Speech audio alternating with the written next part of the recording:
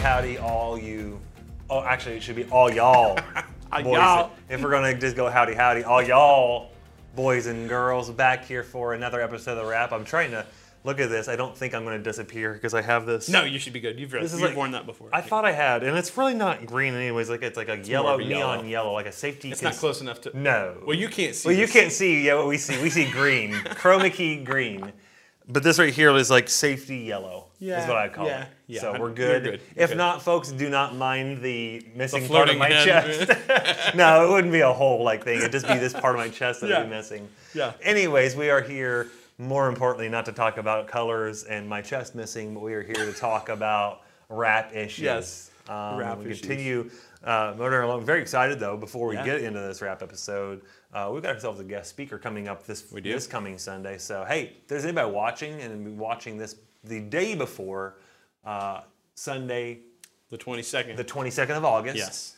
If you do not have a church home, we would love for you to come and join us live and in person for our guest speaker, Chuck Mattinger, who is a missionary in the Philippines, in Manila, and he's going to talk about his mission. He's going to bring some really great stuff. Is that where they get the folders?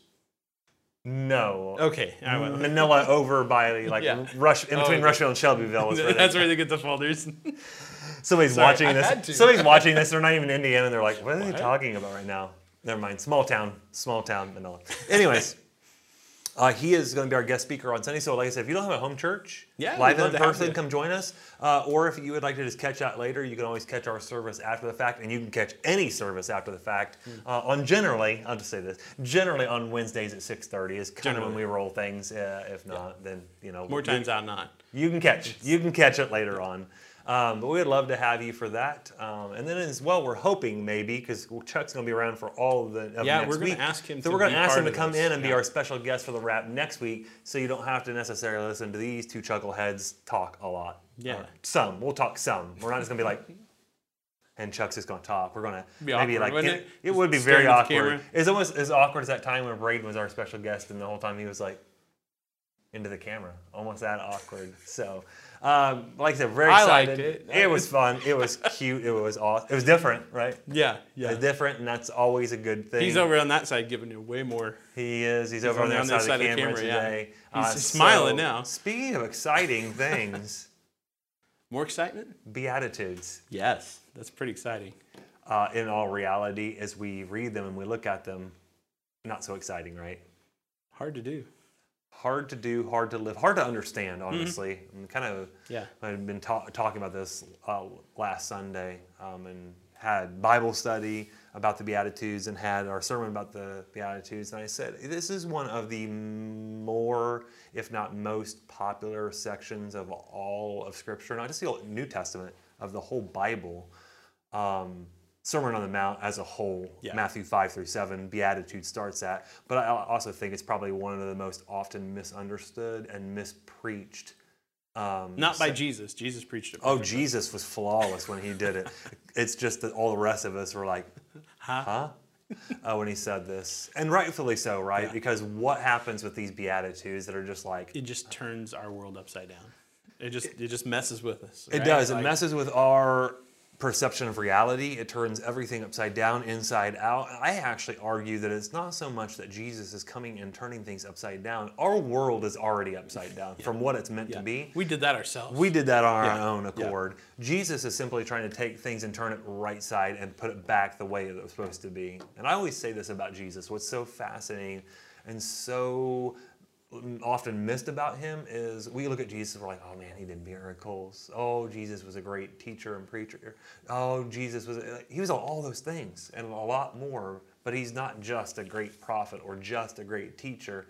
And one of the things that we miss about Jesus is he was 100% human, and in many ways, and I think a very deep way, his coming was meant to signal to us, this is what it means to really be human. Yeah. And the way that God has intended. Do as I do. Yeah. That God intended it for us to be humanity and to bear his image. Jesus did that perfectly. And so when he comes and he starts to give the Sermon on the Mount, and he intros it with what I title as the preamble to the Sermon on the Mount, he gives these Beatitudes, which are frankly just weird, right? Yeah. That's what we said a lot. According to the world standards. Yes, again, and then we'll kind of keep circling back to that. when we look at these through the lens of the world, they make no sense. Yeah. They're completely just laughable, honestly. And I'm not going to ask you. I promise you before you get on. I'm not going to make you. That's because I made him promise me this. I wasn't going to make you recite them in order. But could you just like maybe some of the ones that you really remember that jump out at you, and you're just like, let's just kind of like maybe start talking about a little bit of this and how it's so hard for us to embrace this, understand this in our world today. The thing that pops out to me most, I think, when I'm reading the Beatitudes is this idea of blessed are the weak. Blessed are the meek, the poor in spirit, the downtrodden. In my mind, and much of the world's mind, right? This thinking of the world is, you're not so blessed if you're poor in spirit. That's not blessing. You've been stepped on, and abused, right? And so this whole happy are you, right? Joyful are you if you are meek, you know, and if you're poor in spirit. Honestly, we live in a world right today, and I wouldn't say just a world. I would say we live in a church world today. Oh, yeah. Where you are blessed. Oh, and I'm just as guilty as anybody. Blessed when you have good health, and you have enough money in the bank, and you're driving a great car, and you're... Sorry, no offense, but your wife is smoking hot, and you've got a great marriage. Your kids are perfect. Blessed. But when the bills are going late, and you don't know where the next paycheck's coming from, you don't feel so blessed. But here's the crazy thing about the Beatitudes and the whole Sermon on the Mount and much of Jesus' ministry is he's saying, here's the deal: you can be just as blessed on the mountaintop, or I would say actually vice versa. Probably you could be just as blessed in the valley as you are on the mountaintop. Yeah. And in fact, that's huge for us. It's like, bam, that'll blow your mind. Like, how on earth can we be just as blessed? And in fact, I think what Jesus is saying a lot, and he's saying even here in the Beatitudes, is you are far more blessed when you are down and out, at your end of your rope, when you're struggling, when you have nothing, because that's exactly the point when you realize that you have nothing and need nothing but God. Because what do you do when you reach your end? Got nothing. Yeah. God is going to show his power. Unfortunately, God for many people is the last resort, the last ditch effort. And that could be the best place you could be in your life. And that's really hard for people to hear. Is like, so you're telling me that it's good that I'm in a bad spot? Well, maybe. Sometimes it is. Because that really makes you realize what you need. Yeah. And how you need to be humbled in life. That's how all this starts, right? Blessed are the poor in spirit, for theirs is the kingdom of heaven. A lot of people would look at it and be like, and a lot of people misunderstand this about Jesus' ministry as a whole, that Jesus really was for poor people. Well, I mean, certainly did he interact with a lot of people who were destitute and poor, and did he have compassion on them, and did he bless them? Well, he did, but guess who else he blessed and had compassion on? People who were lavishly rich. Yeah. Well, I mean, we talk about Zacchaeus. He was rich, not for the right reasons, but he was rich. Matthew was rich. To be honest, wildest dreams. So the point of it is not so much poverty in a material sense, it's poverty in a spiritual sense. Yeah. That realization that I am nothing. I am nothing, I have nothing, I bring nothing to God. Yeah. I'm at my end. Really, if we think about it, like, we're at our end all the time. Yeah, even when we are at our best. Yeah, even when we're at our best moment in this world, we're at our end. We've tapped out the resources. We have nothing. And that's really where everything starts. And what everything flows off of is that first one, poor in spirit. Then everything plays off of the one before it. Everything flows out of the one before it. But yeah, there is this interesting weakness, meekness, which don't confuse those two. Meekness is not weakness, but there is a humility. But in the world's mind, it is. Yeah. It is. You're a doormat if you're meek. Well, that's not what. And so Jesus is really this. Like I said, we read this, and I don't think we ever understand how countercultural. Not only was this in Jesus' day, but it certainly is countercultural in our day. Yeah. Yeah. So I was saying the world as a whole, and the church world is guilty of it as well, that you're blessed when things are going well for you, when you're prosperous, and let's flash a big old toothy smile at you now. No. Jesus would never say it that way. He actually said it the complete opposite way. And this is the way that I would say it. We read this and we're like, what? I don't think we often sit and think about, what does that word blessed really mean? Well, literally translated, it means happy. But I think that that's also a misnomer, and it's also misleading for us as well, because our understanding of happiness is very skewed in our world today. It can be translated a bunch of different ways. Fortunate. Some people have even said, too, that it's translated, you are to be envied if you find yourself in this position. I was saying on Sunday, there's one theologian that says and translate everyone is blessed as wonderful news. Wonderful news when you find that you're at the end of your rope and you're poor in spirit, that you're hungry and thirsting for righteousness, that you are called to be a peacemaker, that you are being persecuted. Wonderful news. In fact, Jesus says in verse 12, doesn't he? He says, be glad, be very glad and rejoice. And this is what I think Jesus is really getting at. You find yourself in all of these positions. There are about 8 of them there, 8 to 9, depending on how you count it. I think what Jesus is really saying, and he says it in verse 12, he comes to the end of it. Good. You're right where you're supposed to be. You are in good. You are in good company. And I think Christians really have a hard time being in tough spots, because they think that by being in tough spots, it means that they are being faithless, or that God has somehow abandoned them and left them. And it's the exact opposite in that moment. And rather than running away from God, lean into in those moments. And what Jesus is trying to say, guess what, Christian? If you are experiencing all kinds of trouble and suffering and grief and all by the way, you will. Yeah, you will. He says that in other places. You will. If you're experiencing those, you're in the exact spot that you're supposed to be in. In fact, I tell people, and this really shocks them a lot, and it's hard to say and it's hard to hear, is if you in your life call yourself a Christian and you are not experiencing some sort of turmoil, friction, or trouble, and I'm not talking about being a knucklehead and causing trouble for yourself, but I'm talking about for the convictions that you have, the beliefs that you stand on, you are not experiencing some sort of friction or trouble or pain or suffering, you're not doing it right. You're not really living the way Christ is calling you to live.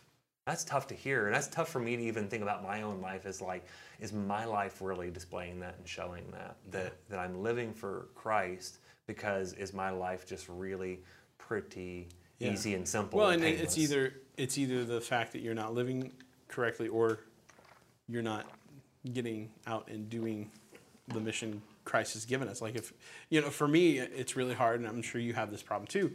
I work at a church. Yeah. I'm around church people all the time. There's not a whole lot of friction. Easy, and it's easy to be churchy around church people, right? It is. It really is. Sometimes you're not so churchy. You got a view. Like, but it's hard, and I think it goes back down to you're not like, if I'm not getting out there and hobnobbing with the people that I need to be discipling, then I'm not doing it right. Yeah. Now, on the other sense, I'm not saying this either, because sometimes people misinterpret this, and I think I have to be clear in it. I'm not saying that you need to go out and intentionally pick fights and make your life a living hell and blessed miserable. are the peacemakers. Yeah, that's what. He's balancing this, isn't he? Right? Yeah. Don't go be a knucklehead and bring the whole house down on your head. Well, in this whole idea, the stuff you're seeing here in the Beatitudes, is not only is it, you're not necessarily, you're persecuted, that's one of them, but you're also meek, and you're also putting others before yourself. Yeah. In these, this, and going out and picking a fight just so you have some friction in your life is not putting others before yourself. Yeah. That's a very selfish way to. Yeah, it is a very, in fact, for meekness, when Jesus talks about meekness, and that's the one I always kind of focus on, because I think it's the one that people really automatically are like, it just means somebody said it really well on Sunday in Bible study. I said, what does it mean in your mind to be meek? And so he said, to be a nerd, to be the pushover, the doormat, the little, patsy that, like everybody's walking. That's not meekness. And in fact, I found a really great definition for meekness. And I think you're right. It describes not just meekness, but it describes all of these characteristics in these attitudes in the Beatitudes. Is meekness really is this, the willingness to be imposed on. Yeah. And you think about that in your life, you're like, am I willing to be imposed on? Most of the time, no, because guess what? What I have to do is important, and it's my time, and I've got things to do, and so don't impose on me, don't try to bother me with anything. And I just think that of all the people in Scripture, by the way, when we talk about meek people, Moses was described as a meek person, and I don't think that means weak, because Moses was certainly not a weak. Jesus himself is the epitome of meekness, and he was not weak whatsoever. But I can't think of a better example of meekness and being imposed upon than Jesus himself. Yeah, he was continually being imposed upon. He was so busy, his schedule was so jam-packed, people were pressing on him constantly, but he always had time for the one. Yeah. To be imposed on, to be interrupted. Not like I was telling somebody. I believe that every person he interacts with and he heals and ministers to, I think his divine appointment. I think his Father is leading him in that. Yeah. But like he could have been very unwilling to do that. Be like, well, I'm busy. I got things to do here. I've got like 3 years here. I'm on a time crunch with these guys. I don't have time for it. But he always took time for people. And he was willing to be imposed on. That's really what true meekness is about. And that's the spirit of what all of these Beatitudes are about. The willingness to lower yourself. I also said it this way too, about meekness and specifically, but really this whole attitude of what Jesus intros the Sermon on the Mount with is don't believe that you are always the smartest person in the room. And that you are willing to, in realizing that I'm not the smartest, that you're willing to defer to other people. That's incredibly hard. Yeah. And again, that's what is so difficult about all of these, is it does require that submission and that deference to other people and saying, I'm willing to come under the authority and the leadership of this other person or these people, because that's better than me being right. And that's better than me trying to show that I'm the smartest one when I'm actually not the smartest one in the room. Which, by the way, whenever you try to feel like that you're always the smartest one in the room, there will eventually be a point where somebody in the room is smarter than you, and there cannot be a more humbling and embarrassing moment than having somebody completely pop your bubble of genius, if you will. So, like I said, I think that's what's so revolutionary and so just transformative about these Beatitudes is they really call us to an attitude that is completely and utterly foreign to us, especially in America. Yeah. We're not good at humility. We're not good at deference. We're not good at being imposed upon. Yeah. Those three things are so anti-American and so, I would even say, so anti-American church. Or that's what is so just jarring about these things. And I just think that if we well served to spend some time, and I think that's a good kind of assignment, if you will. I don't like to give homework on the rap very often, but you just spend the rest of your weekend, spend some time in the upcoming week to really sit there and continue reading through these Beatitudes and just what Jesus is really trying to say as he lays out what really is the blueprint, I'm convinced, for God's kingdom. Yeah.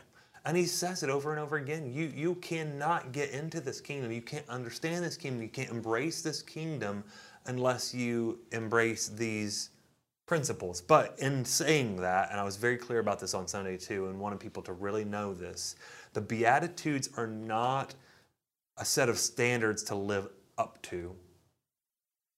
They're the gracious call of God to live out of. And so we don't attain to these things and then our life is changed. Our life is changed because of the grace of Christ and the goodness of God, and we live out of these attitudes and characteristics. Yeah. That's very important for people. In response to what he has done for us. This is the life that we live. This is, to me, the best template and framework for knowing if somebody is really and truly living out the Christian life and faith. Do you see this in them? And again, do we ever see it perfectly in anybody? No. If your name's not Jesus, we're not. But we should be striving to and desiring to live in that sort of way. Or I would say better yet, those situations and circumstances. And again, that's really hard, isn't it? Because who in their right mind says, man, you know what? I really just want to live under a whole lot of persecution in my life? Probably nobody. I was sharing a story, though, towards the end of Bible study on Sunday, and I think this is beneficial for this audience to hear as well, too, especially if they find themselves in the church and a part of a church. I was reading a story that was told that they knew someone who had gone overseas to do some mission work, and they were kind of talking with some of the missionaries and some of the pastors there, and he said, he talked with one of the pastors, and he said, if I could take back one message to the American church, what would that message be? And without hesitation, without fail, no stuttering whatsoever, they simply said this: get ready, because persecution is coming. They live it. They live it on a daily basis, but they know the way that the world is turning and working, that we who in the American church have been very sheltered from any sort of what would we would call persecution. We call a lot of things persecution, but they're not. Is quickly on its way, and we live in a world that hates us, that's not like us, and because of that, they don't like us, and would turn on us in a moment because of the way that we live and the convictions that we have and the beliefs that we stand on. They're just not going to have any of it anymore, and we've got to be willing to live with that. And not just live with that, but flourish in that. And guess what? Every period of the church has shown that the church thrives best when the world around it is at its worst. Yeah. And it seems like everything's crumbling. And I would argue right now that our world very much seems like it's crumbling. Not just our world, but our very nation. Yeah. And so I think this is a great time for the church to shine, and for the church to do what these Beatitudes are really meant to do. Like, this is what the church should look like. All of these things right here. It should just be a reflection of the image of God and Jesus. Well, and I think we need to be careful, because is that, and this is just my own observations, but is that, as our nation, it seems like it's crumbling. We are getting so sidetracked. We don't crumble with it. Right. We are getting so sidetracked on fighting fights that don't need fought, that we're crumbling right with it. Not only that, fighting fights that will never be won. Right. Well, and because they've been fought from the very beginning. Remembering that we are not of this world. I just did a devotion a couple days ago with a board that I'm on, and I was talking about how we can get sidetracked with all this evil going on in the world, and it's horrible. We should be soft-hearted enough to see that it's going on and hurt. Oh, yeah. But let's not get so focused. Sucked into it That we lose mission. Yep. Right? And so I think that's important for us, too, to realize, hey, this means we don't have a lot of time left to accomplish this mission that God's given us. Yeah, absolutely. And so this should give us... it should somewhat excite us. It should. And, some people will be like, well, so you think that Jesus is coming back now? I don't know when he's coming back, but guess what? He is coming back. And from the time that Jesus ascended from this earth, there's an urgency automatically. The clock is ticking. With every year, 2, 3 decades, he's coming back sooner, right? Like, we're losing. Yes. Time is linear. It's almost like I've heard it say this way: every day that you live is a day closer to dying. Yeah. It's like, what? Yeah. That stretches your brain. But it's every day, decade, like you said, century that we have, we're closer to the Christ coming back. That's just the way that things that work and timing works. So, what a great thought to kind of end things on today is we always kind of talk about that and somehow find ourselves in that, is don't get so bent on what's going on. Like, again, be soft to it, be compassionate towards it. Don't get so bent towards it that you get sucked into that, but rise above that. And I think, like I said, the Beatitudes are a great way. Again, not something that we attain to, like, I've arrived at this level. That's what we should look like. This is what we should look like. Yeah. We should look like little Christs, little Jesuses running around this world, even in the worst of situations in life. And so what a great thought to end on. We hope, again, as always, that that's encouraging to you. It is food for thought, that you don't just stop here, but that you really keep on kind of mulling over this stuff. Check out the Beatitudes in Matthew chapter 5 at the very beginning there, first 12 verses. And until we come back again with our special guest next week. Hopefully. If not, you're going to see the two of us again. We will put a cardboard cutout. Yes, we'll put a cardboard cutout of Chuck. We'll see you guys next time. See you guys. Dun, dun, dun, bum, bum, bum, bum.